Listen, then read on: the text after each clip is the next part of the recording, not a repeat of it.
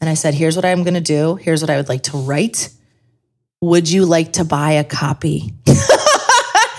So much of selling that I've learned over the years is about simply making an offer with genuine enthusiasm and stating, here's what I can do. Here's how I can help. Do you want to buy it? That very night, within 24 hours, I made my first $2,000.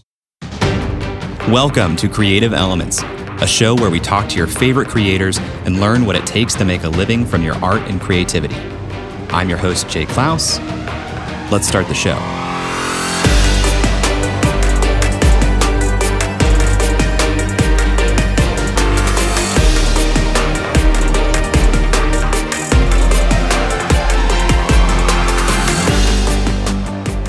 Hello, it's good to be here talking with you again. A few years ago, a good friend of mine forwarded me an email that he said I had to read. It was an email talking about freelancing, and it was awesome. That email was part of a series called 25 Days to 100K by Ash Ambirge of the Middle Finger Project. It wasn't from, quote, Ash Ambirge, but the email was from, yo, it's Ash. And when I opened the email, the brand name and logo of the Middle Finger Project was the first thing that I saw. Talk about a first impression. Not only was the information in the email itself really on point, but I had never read an email quite like it before. The way it was written was hilarious, fun, and totally irreverent. It just wasn't like any other quote-unquote business email that I'd ever seen. Ash Ambirge is an internet entrepreneur, creative writer, speaker, and advocate for women being brave and doing disobedient things with their careers and their lives. Her voice has been called the most memorable on the internet, original in a world with too little of it, not safe for work at all, and also really kinda sweary, which is definitely her favorite description. She is the founder of the Middle Finger Project, which is both the name of her Hallmark lifestyle blog as well as the title of her first book. Ash Ambirge has a big personality. She pairs that with big words, vibrant colors, and an unapologetic, this is me, love it or leave it tone. In this episode, we talk about her humble beginnings from a trailer park in Pennsylvania, the unbelievable story behind the name of the Middle Finger Project, the setbacks she fought through before doubling down on writing, and how her enthusiasm helped to fuel her the entire way. This episode is really an emotional roller coaster and contains a few swear words, as you may expect from someone described as really kinda sweary. So if you're listening with kids, you may want to wait until you have some privacy. I'd love to hear your thoughts on this episode as you listen. You can find me on Twitter or Instagram at jklaus. But now, let's jump in and hear from Ash. When we started our conversation, I asked her to describe her situation growing up.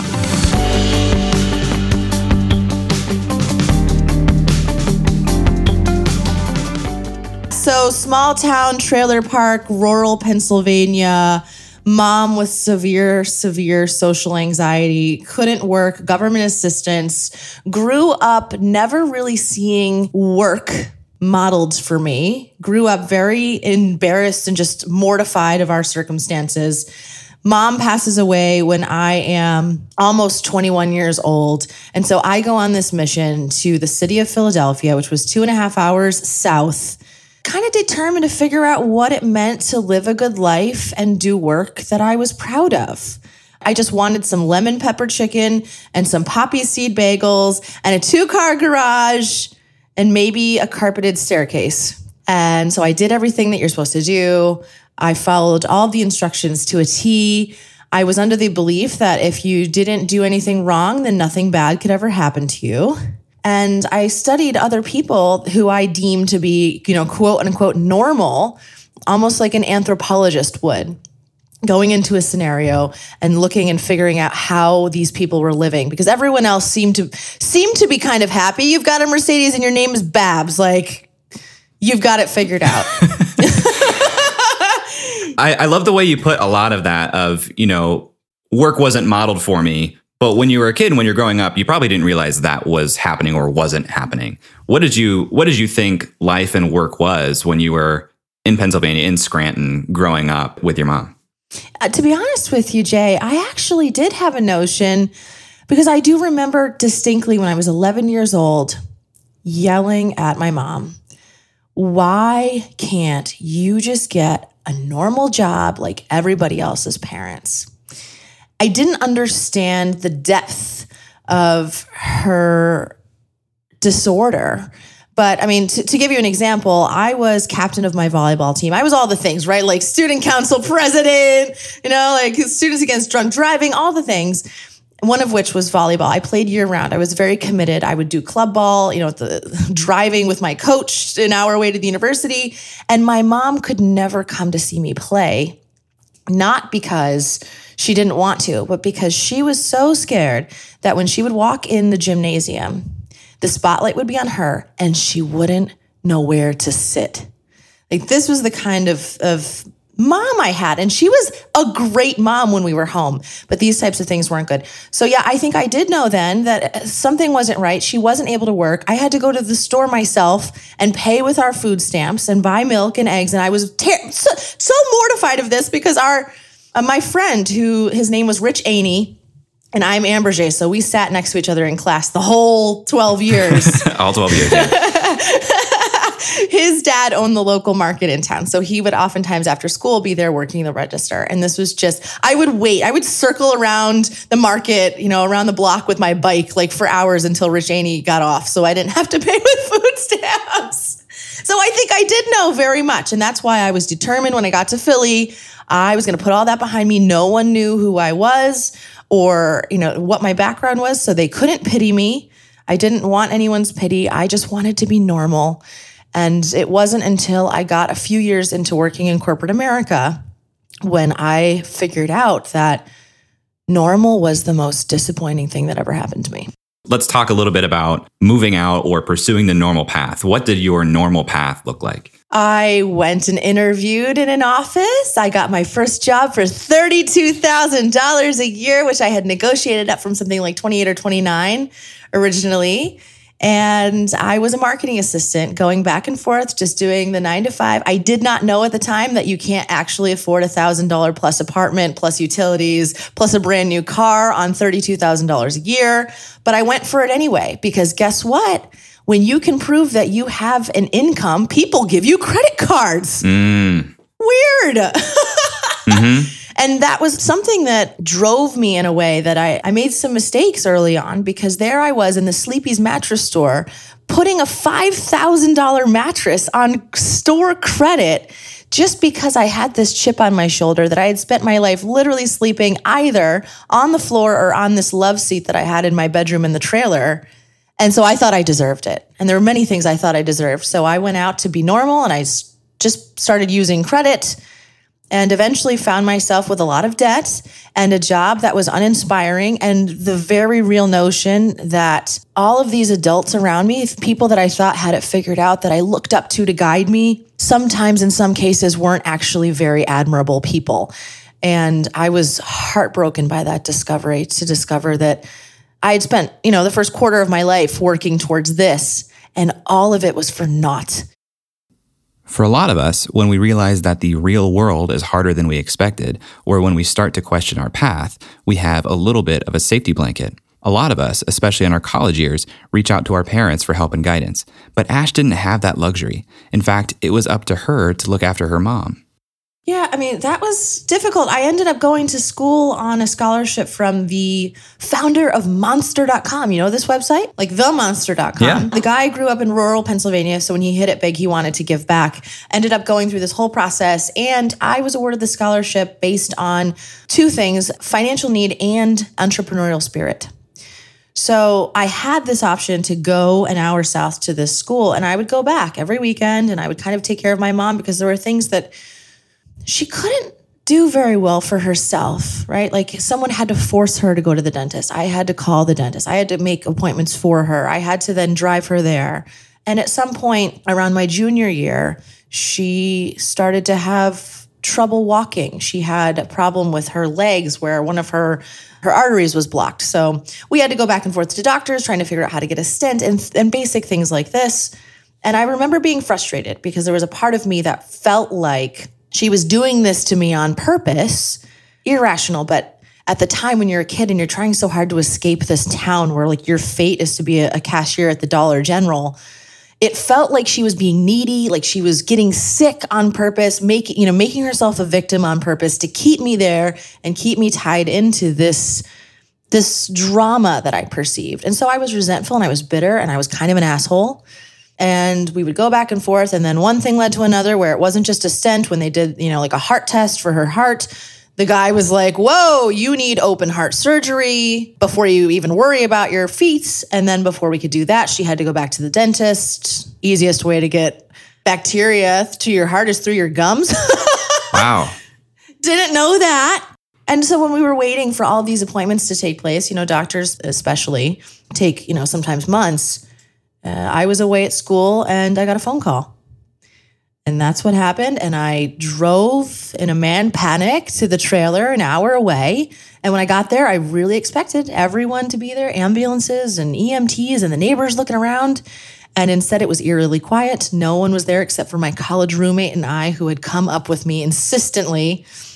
And we got a note on the door, and I plucked the Post-it from the door, and it said, call me the coroner. When we come back, Ash ventures off into the world of corporate America. Right after this.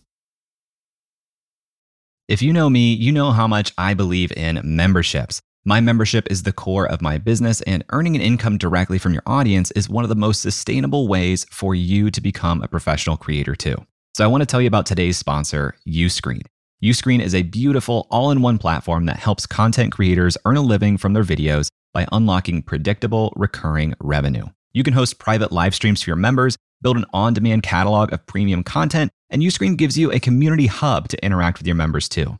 They can access your community from their mobile phone, so your membership is right there in their pocket. With a Uscreen account, you get video hosting, an out-of-the-box website, full payment and subscription management, and plenty of third-party integrations too. And Uscreen makes it easy to get set up. You get access to powerful website themes that are fully brandable with no coding skills required. Uscreen will even provide a dedicated success manager for you. Just about anyone that wants to make money from their content can do it with Uscreen. It's perfect for coaches, authors, influencers, and entrepreneurs in just about any niche. Right now, Uscreen is used by creators in fitness, education, news, kids entertainment, and more. That includes Yoga with Adriene and Creator Now, just to name a couple. Uscreen is the platform for building a video membership site that is great for generating a sustainable income for professional creators. If you create video content for your audience, I highly recommend checking it out. If you're interested in learning more about Uscreen, visit uscreen.link/J. That's uscreen.link/J, and let them know that I sent you. This episode is sponsored by Podcast Movement. For the past decade, Podcast Movement has organized the world's largest gathering of podcasters, featuring thousands of attendees, hundreds of breakout sessions, panels, and workshops, plus the largest trade show in podcasting. Podcast Movement helps podcasters of all experience levels create, grow, and profit from their show. It's suitable for beginners, but you'll also have the opportunity to meet some of the biggest names in the industry. I've been to several Podcast Movement events, and not only is the programming incredible, but the culture and vibe are incredible too. It attracts thoughtful, empathetic, and collaborative people, which makes sense when you think about the medium of podcasting.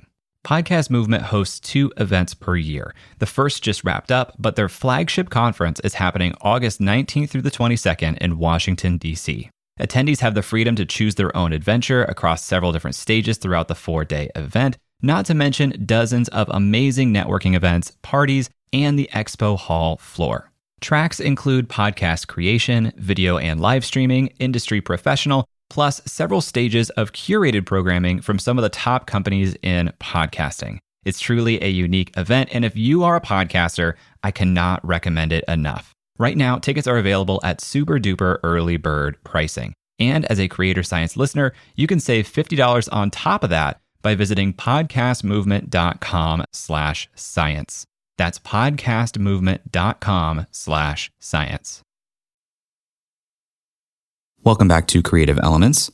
When Ash was just 21 years old, her mom passed away. Now, without her mom to lean on, Ash was looking around for new role models and a new model for work. But that didn't go as planned either. So the first job that I had was for a headhunting firm in their marketing department. What they wanted to do was expand operations locally in Philadelphia, and they wanted to go from 1 branch to having 3 within the next 2 years. So that was the goal. And it was great at first because they didn't have anything set up. So I would start doing these fun marketing campaigns. And then next thing you know, the phone starts ringing. And then they need somebody to go out and meet with these, Fortune 500 companies who want to contract us. And they didn't have a salesperson. So then I volunteered to go out and meet with them. And I was young. I was a baby. I was probably 22 or 23. I remember going out and buying these very, cheap like Claire's glasses, but thinking they'd make me look older. I still have a pair like that. Yeah. Oh, yeah. And I rocked them. And I really did. And going out and meeting with these folks. But the benefit of coming from a small town, you assume that everyone is friendly. And so you come at it with the demeanor of friendliness and engagement. And you don't expect people to be standoffish and rude and corporate and city-like. So that was one of my greater advantages then. And from there, I moved into another role in sales for a magazine for a different company, doing advertising sales for them. My first boss was the kind of guy that he was like the Dalai Lama to me. He spoke in such a sincere, gentle kind of way. He was wise. He gave me so much trust to do my job and come to him with creative ideas. And he would say, all right, great, execute, try it. Here's your budget. He would let me run with things. And I very much looked up to him. At some point, we contracted a marketing consultant to come in and work with me exclusively one-on-one to kind of get me up to speed to where I needed to be able to run the entire company in terms of marketing. And I looked up to him very much. I thought he was just, wow. And then slowly but surely you discover that everyone really is just making it up every day as they go along. And even the people that you admire maybe don't have it together. And there were some disappointing things that happened that I had discovered that, wow. And it made me rethink a lot of things. And it was kind of like, geez, if everyone else around here is just guessing, well, maybe I can guess too. When you got this internship from the founder of Monster.com for exhibiting entrepreneurialism, how did that show when you were entering college? And where was that when you were working a job? Interesting you ask, because when that opportunity came up, I did not even know what the word entrepreneur meant. Right? I'm 17 years old. I had no idea what the word meant. I remember Googling it, but I knew I needed this. And I knew that out of everyone in my school, we were all good kids, but I was really particularly dedicated and committed. So I did a thing. I did kind of an embarrassing thing that I will share briefly. When we went to the interview at Penn State, Andy McKelvey is sitting in the far back of this interview room in literally the shadows, in the recesses, the most intimidating structure ever, while this woman named Carol interviewed me at a desk like way up here in the light. Wow. It's like the opening scene of Knives Out. I've never seen it, but is it a scary movie? Because, yeah. Not quite, but you'll watch it someday and that will make sense. It was so intimidating. And I remember we were asked to bring an object that personified our entrepreneurial spirit. And all the kids that were in the waiting room from other schools and a couple that were actually at my school also applying, they brought things like their oboe, their musical instrument, or maybe like, I don't know, their pet cat or something. A lemonade stand. I remember, no, there was not even any of that. They were random objects. I remember being like, gosh, that's not very entrepreneurial, is it? Now that I knew the definition.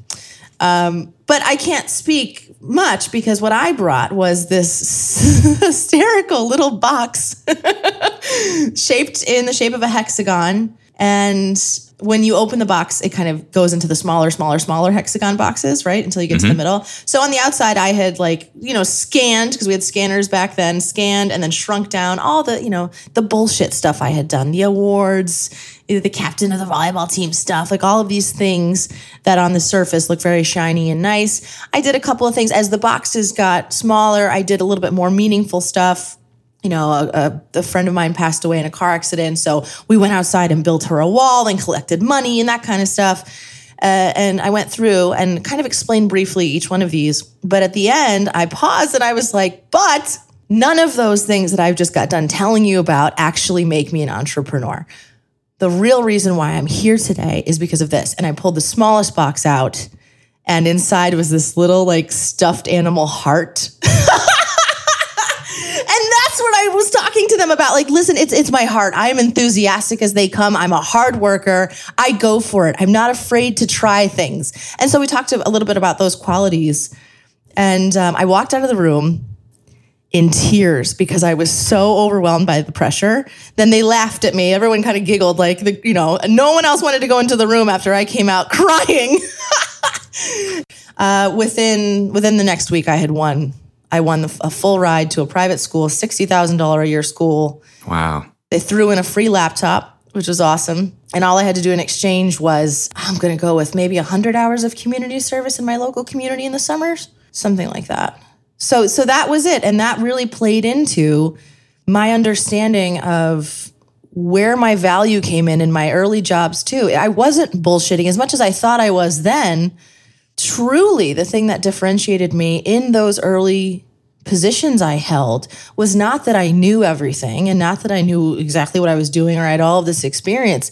It is sincerely the enthusiasm I brought to the table for everything we were doing. I was the most excited fucker in the building at all times, really pumped to just dig in and figure stuff out.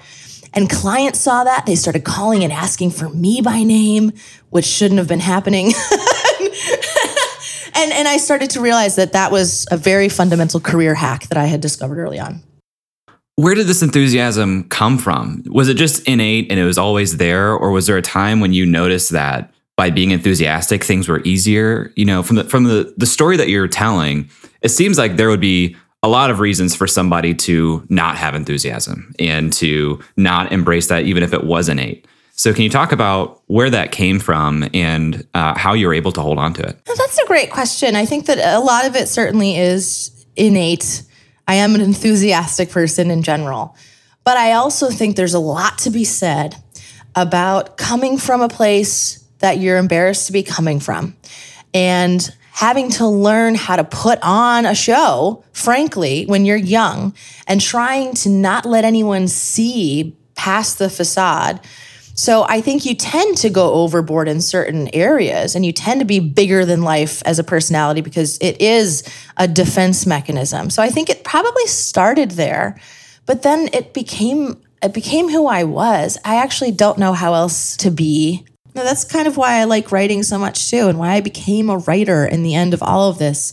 Because one of the things I recognized with writing in particular is that I could be my enthusiastic self on the page and I didn't have to worry about, what face I was making, what I looked like that day, if I had the cool sneakers on, whatever. The page was the page and my screen looks the same as your screen. And all that mattered were my ideas and they were a great equalizer. So similarly, I think enthusiasm and sharing your ideas that way are helpful as an equalizer.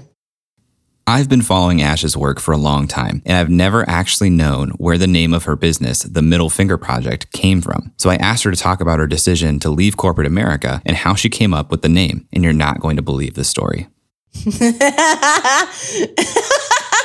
I mean, do we want to talk about the Polaroid, Jay? Let's talk about all of it. Yes.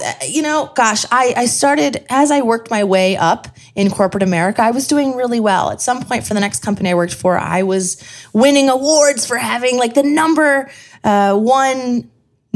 of contracts signed on first meeting, like nationally. We had to do these awful cold call challenges, and I was always up there too. And at some point, people stopped being happy for me. And that included some of my coworkers, that included a couple of managers. There was this sense of resentment because I think that when you're in any position and you're doing something that brings creativity to the table, you've now raised the bar for everyone around you. And I think that people in general are kind of like, hey, don't make me work harder. Don't make me look bad. I started facing that a lot. And it became very discouraging to me because I could do the corporate thing if I had to, but where I was getting my outlet from was the creative side that I was bringing to the company. So whatever I was doing, I was looking for, thinking to myself, well, how can I make this fun? And I was always crafty with everything that I was doing. I remember a regional manager when we had a big meeting, he would we'd fly into your market and just surprise you and then want to go with whoever he picked that day to go on ride-alongs with. And I was up to bat one day and we went out and it was a huge account I was about to get. It was huge. And we had a great meeting. There's 8 people around this conference table and we talked and we bantered and I explained this was a great product that we had. It was phenomenal. And at the end, they said the thing to me that this like the kiss of death. They said, okay, great. Thanks. We'll think about it and let you know. That's not a good thing for a salesperson, but more so when you've got this regional director with you who's examining your methods and deciding if you're good. So we came out to the parking lot and he said to me, I'll never forget, he said, you know, Ash, you're not there to make friends. You're there to make money, and I think you need to tone it down a little bit. By tone it down, he meant my personality and the enthusiasm that I really had been having so much success with.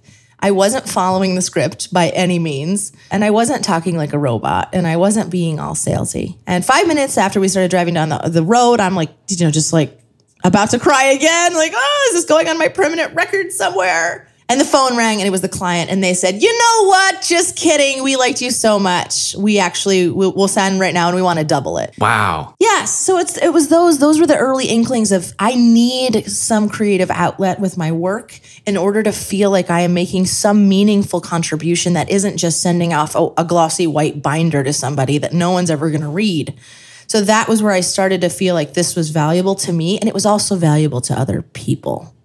And one thing led to another. I decided first to start doing what everyone does when they're disgruntled with their career, and I enrolled in grad school, and I started taking night classes, and eventually I had one of my last meetings, the last sales call I ever did, I think, where I had gone out and I finally got a meeting with a guy, a very important man with a very busy schedule, who only agreed to meet with me if it was in a podunk bar in the middle of nowhere, not in an office, and I said yes.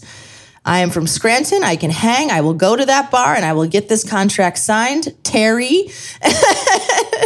Oh, no. Yes. And that's what happened. And I went to there and he had 2 Long Island iced teas waiting for us. I knew it was going to be an interesting conversation. He started saying very inappropriate things. And at one point when I tried to drive the conversation back to the reason why we were there, he took out a Polaroid camera out of his satchel and started snapping Polaroids of me as I was talking. So creepy, so disrespectful, so inappropriate. So I decided to deal with him the way any girl from Scranton would. And I got up and I slid myself in the booth next to Terry, and I kind of like weaseled the camera out of his hands. And I said, listen, I'm going to make a deal with you, Terry. All right? You're going to sign this piece of paper. I like slid the contract in front of him. It was for double the money. And I'm going to take your camera and I'm going to go into the bathroom and I'm going to take a very special picture for you. Do we have a deal? And he was just like, well, all right. Like that guy that you're picturing, like, all right. And I went into the bathroom and I snapped a photograph, and then I came back and then he gave me the contract. It was signed and dated. I said, thank you very much for that. It was a pleasure doing business with you. And I threw the Polaroid down on the table and walked out. And I remember hearing him groan from the parking lot because he was not expecting a picture of my middle finger. Amazing. Yes, that's the origin story of why I now own a company called the Middle Finger Project. Amazing. That was the last straw. Like, you can only disrespect yourself so much before it really starts to hurt. And that was when I decided, okay, I'm going to do the thing I've been wanting to do. I want to be a writer. I'm going to start freelancing. I'm going to figure it out. After the break, we talk about Ash's rocky beginnings in freelancing, right after this. When we left off, Ash had just had her last straw, middle finger to the camera moment and decided that she was going to go out on her own. And from there, it was all smooth sailing, right? No, it was terrible. I started in the only place I knew how, which was my corporate contacts, since I was the salesperson. I knew all sorts of Fortune 500 companies and all of the marketing people inside of them. So I started off writing for medical device companies and pharmaceutical companies and writing white papers and case studies about polymers. The good stuff. Oh, and yes, it was one disappointment after another because I didn't find much joy and pleasure in that either, believe it or not. How did you pivot? How did you get to a place where you could harness your enthusiasm writing about things that you actually enjoyed writing about and you didn't have to force it? Well, I didn't. I made more mistakes and I made more mistakes. I made a few more mistakes. And I tried very hard at that point, going back to the original goal of figuring out what it is to live a good life and do work that you're proud of. I decided that since I was pursuing this degree in linguistics, maybe if humans had developed hundreds of different ways to communicate with one another. Maybe they had also developed hundreds of different ways to be happy. And so I put my anthropologist hat back on and I started searching in other cultures for the answer to why I was feeling this void inside me. And that led me to taking all sorts of salsa classes and language exchange classes and going to all sorts of restaurants and traveling quite a bit. I ended up meeting a very handsome man who lived a completely different life. He worked for $10 an hour delivering frozen food supplies, and he didn't drink alcohol, so he didn't care about like fancy $15 martinis and this like glamorous life, but he was very content with it all. And I was fascinated by that. And I thought to myself, well, maybe that's the answer. Maybe lowering my expectations. That's an answer. Is the answer. I was just desperate for something. So I started like using him as an experiment, by which I mean dating him vigorously. And, I thought that I was being, quote, what you'd call woke today, because I wasn't choosing the picket fence anymore. I wasn't choosing the corporate path. I was going to become this writer, and it was going to be very romantic. And I was having this hot, passionate romance with this lover from Latin America kind of a thing. And then, what happens when you don't prioritize money in any way is that eventually you run out of it. Weird. Eventually you run out of it. And that's what had happened to me. And I eventually found myself sleeping in my car in a Kmart parking lot with no other option but to figure out a creative way to make money that was not involved in any way with corporate America or with waiting 2 weeks or a month for your paycheck or, any of that. That was the day that things changed for me. Is this like the rock bottom moment? Yeah, it sounds like I've had several, right? Yeah, that's the rock bottom moment because look, whenever you are in a position and most people would sell something, right? You'd sell your family jewels, maybe some bonds, maybe you might sell your car.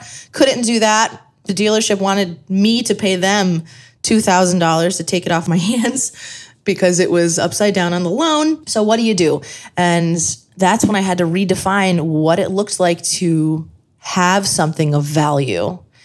And for me, I didn't have anything physical I could sell, but that is when I realized that maybe I didn't need anything physical to sell, and maybe I could sell my ideas. Maybe I could sell my creativity, my enthusiasm, the things that people tended to like about me.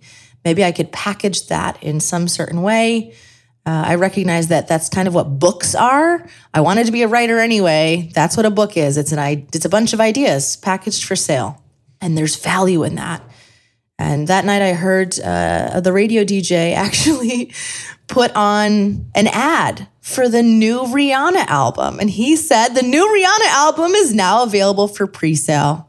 And that was when I was like, oh my God, this is what I have to do. I realized that art is worth paying for, and it doesn't need to be finished yet in order to exchange it for future value. Pre-order. And so that's what I did. I reached out to the world. I had been blogging for a year of my own volition, and I made the world an offer. And I said, here's what I'm going to do. Here's what I would like to write. Would you like to buy a copy? So much of selling that I've learned over the years is about simply making an offer with genuine enthusiasm and stating, here's what I can do. Here's how I can help. Do you want to buy it? That very night, within 24 hours, I made my first $2,000. The small thing that you underplayed there was the fact that you had already been writing for a year, which is also just a brave and probably consistent act of starting and showing up for people, because you don't make $2,000 pre-selling to nobody. There were people that were already there paying attention. Yeah, that's true. I mean, having the personal agency and realizing that whatever you want to be doing right now, you don't need the New York Times to come along and say that, you've got the column. You can give yourself a column. If you want to become an interior designer known for their mad wallpapering skills, you got to get out there and start wallpapering. You have to start creating a body of work, preferably on the internet, because that's your modern day resume now. And that's what I was doing inadvertently without realizing I was doing it. That pre-sale that earned Ash her first $2,000 and began to turn things around happened in around 2009. Things have changed quite a bit for Ash since then. The Middle Finger Project is now a $1 million brand. You're a published author. So in 9 years' time, building a $1 million plus brand Can you take me through some of the highlights or like pivotal moments? Because that is incredible growth and also some like radical changes in your business I think you would have to take to go from, okay, I've got $2,000 worth of orders now to hundreds of thousands of dollars worth of clients and product sales and things like that. So can you talk us through the evolution of the company? Sure. Gosh, you are good at this game, Jay. We're covering a lot of ground. You're good at this game. But I mean, that's so true. It's really important because it's not like I woke up to this. I didn't wake up like this, everybody. In the beginning, right, you start off like anyone does. You figure out, okay, well, I have this one talent, skill, idea. And so how can I sell it to one other person? That's all you need to start. And that's exactly what I did. And so I started off that way by being a freelancer and selling a service. I wanted to write for you. And how, if you wanted me to write for you, I would write for you. I started writing all sorts of random crazy things for people around the world, from their wedding vows to creative product descriptions to website copy for the Miss America pageant. I mean, it really started to range. Very cool gig. Much different than medical device sales. Yes. Well, the reason is because I realized my clients were right in front of my face. They were my readers reading my blog who loved the way I was writing. They loved my creative voice. But I wasn't looking in the most obvious place. I was still looking in Philadelphia trying to be professional. So I started that way. And then eventually people kept asking me how I was able to write and persuade the way that I was. Part of that was my advertising background. A part of it was my creativity. And one thing led to another. And one time I was like, why don't I just give a copywriting workshop? It'll be like a fun, creative copywriting thing. I slapped something together, just having some fun with it. I was living in Santiago, Chile at the time. And I woke up to $30,000 in my bank account. And then I was like, what just happened? I didn't realize it'd be such a response for this thing. But okay, cool. And so then I discovered that there's a lot of power in scale. And how can we scale more? So I was already doing that with books. I was trying to write as many books as I could. But at that point, they were self-published. They were downloadable. I mean, it was things around ideas with modern work. But courses were a different thing. They allowed for more interaction. And people really needed those.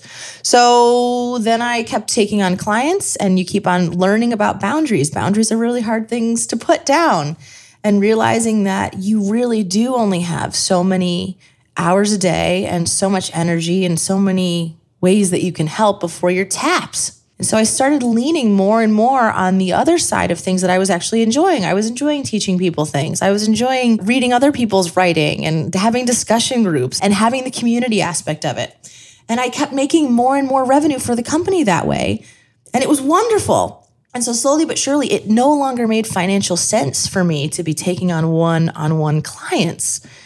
And so scale started to happen more and more. And eventually, I was my own bottleneck. I think this happens too, where it's like I'm still the lead voice for the company, and I still have to make all the decisions, and other people are filtering their decisions through me. So we hesitated in growth for several years because I couldn't get enough done, and I still didn't know how to hand the reins over to anybody else because so much of what I did was about me and my personal brand. Yeah. I didn't have the luxury anymore to let my ego get in the way of our revenue and the way the company was operating. Because when I wasn't there, when I was off playing around in New York, the company would come to a grinding halt.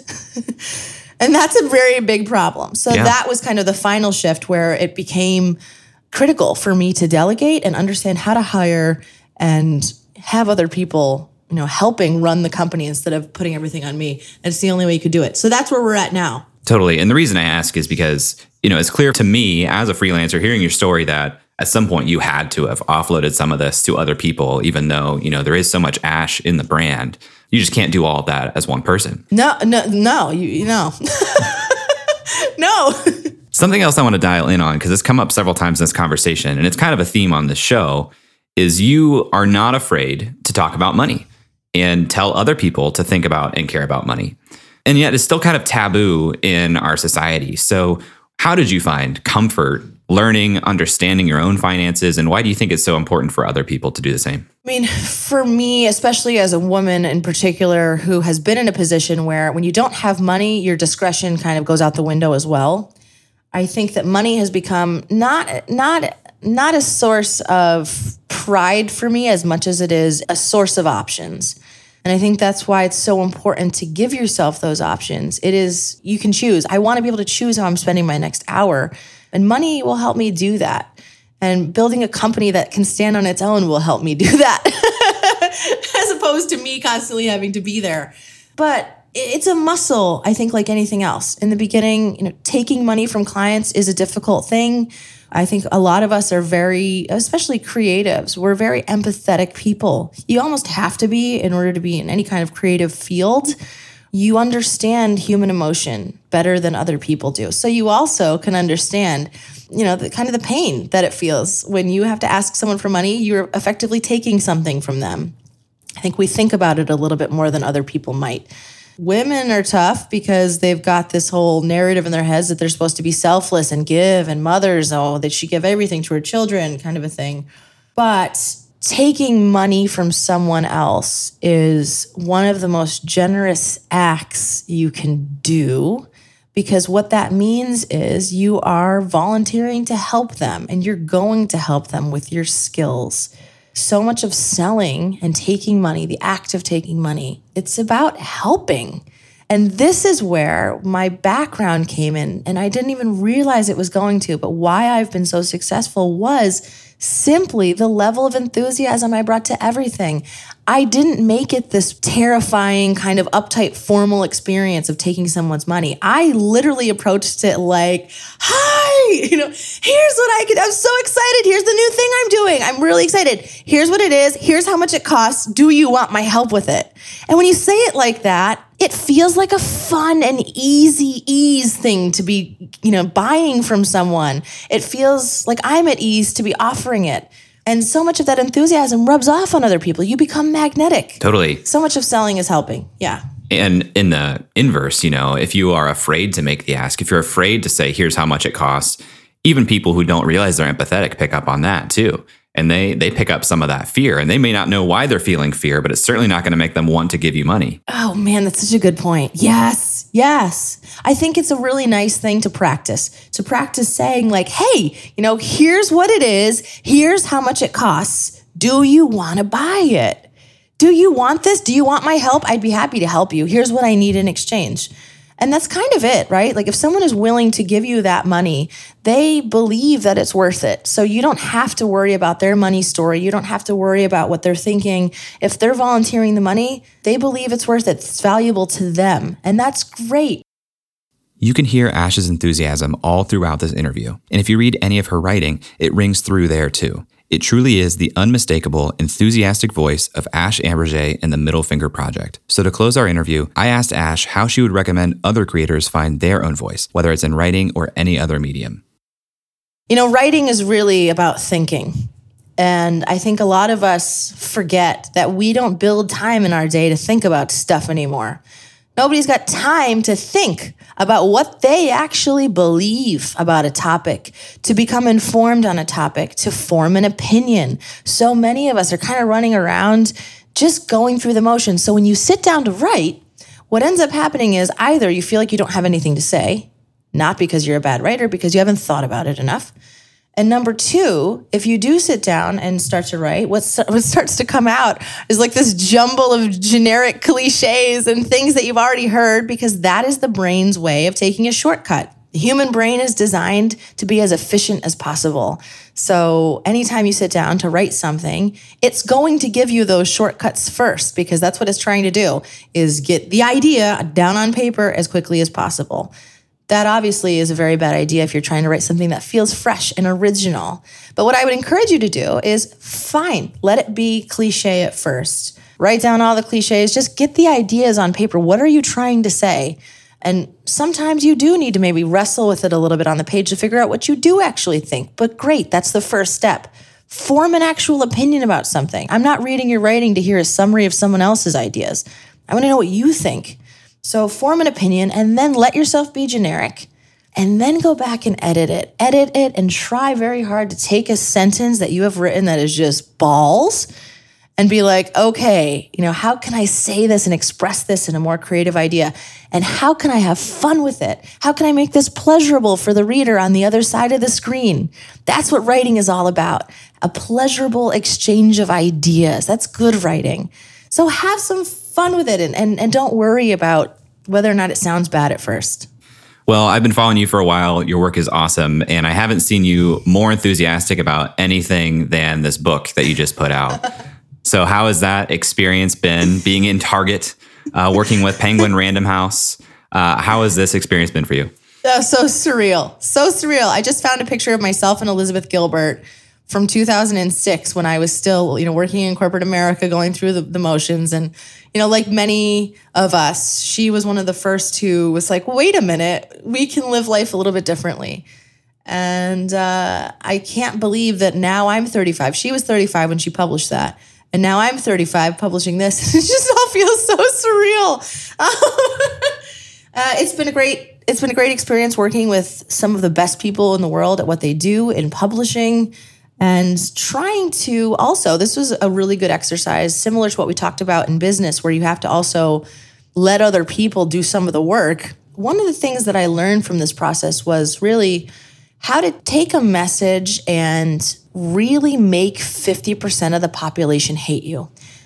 I hadn't made that my explicit goal before, but when you've got something as small and tidy as a book, and everything from the title to the subtitle to what you read in the flap, and everything has to be polarizing. You don't have a chance for someone to read your blog for a few months and decide if they like you or not. It is do or die. So one of the pieces of advice that was given to me right in the beginning was, when you're writing this, forget about making everybody like you. How can you make 50% of the population hate you? That was one of the best exercises I ever did. And I think why the Middle Finger Project is so far, the book has been a success. The wrong people will stay away and the right people will really love it. And that's the best thing we can hope for.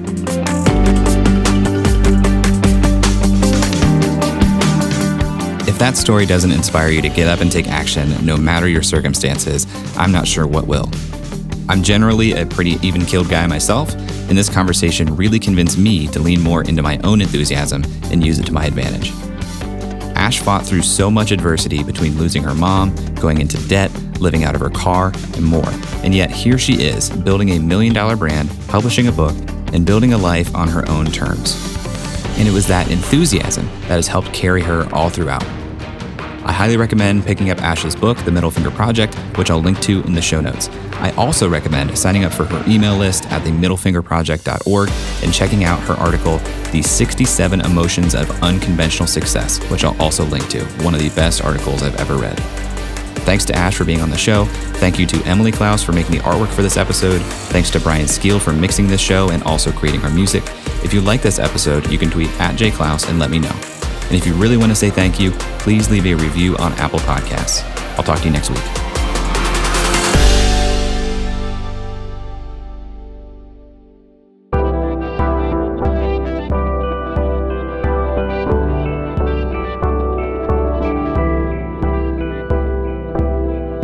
The Podglomerate, a sonic universe.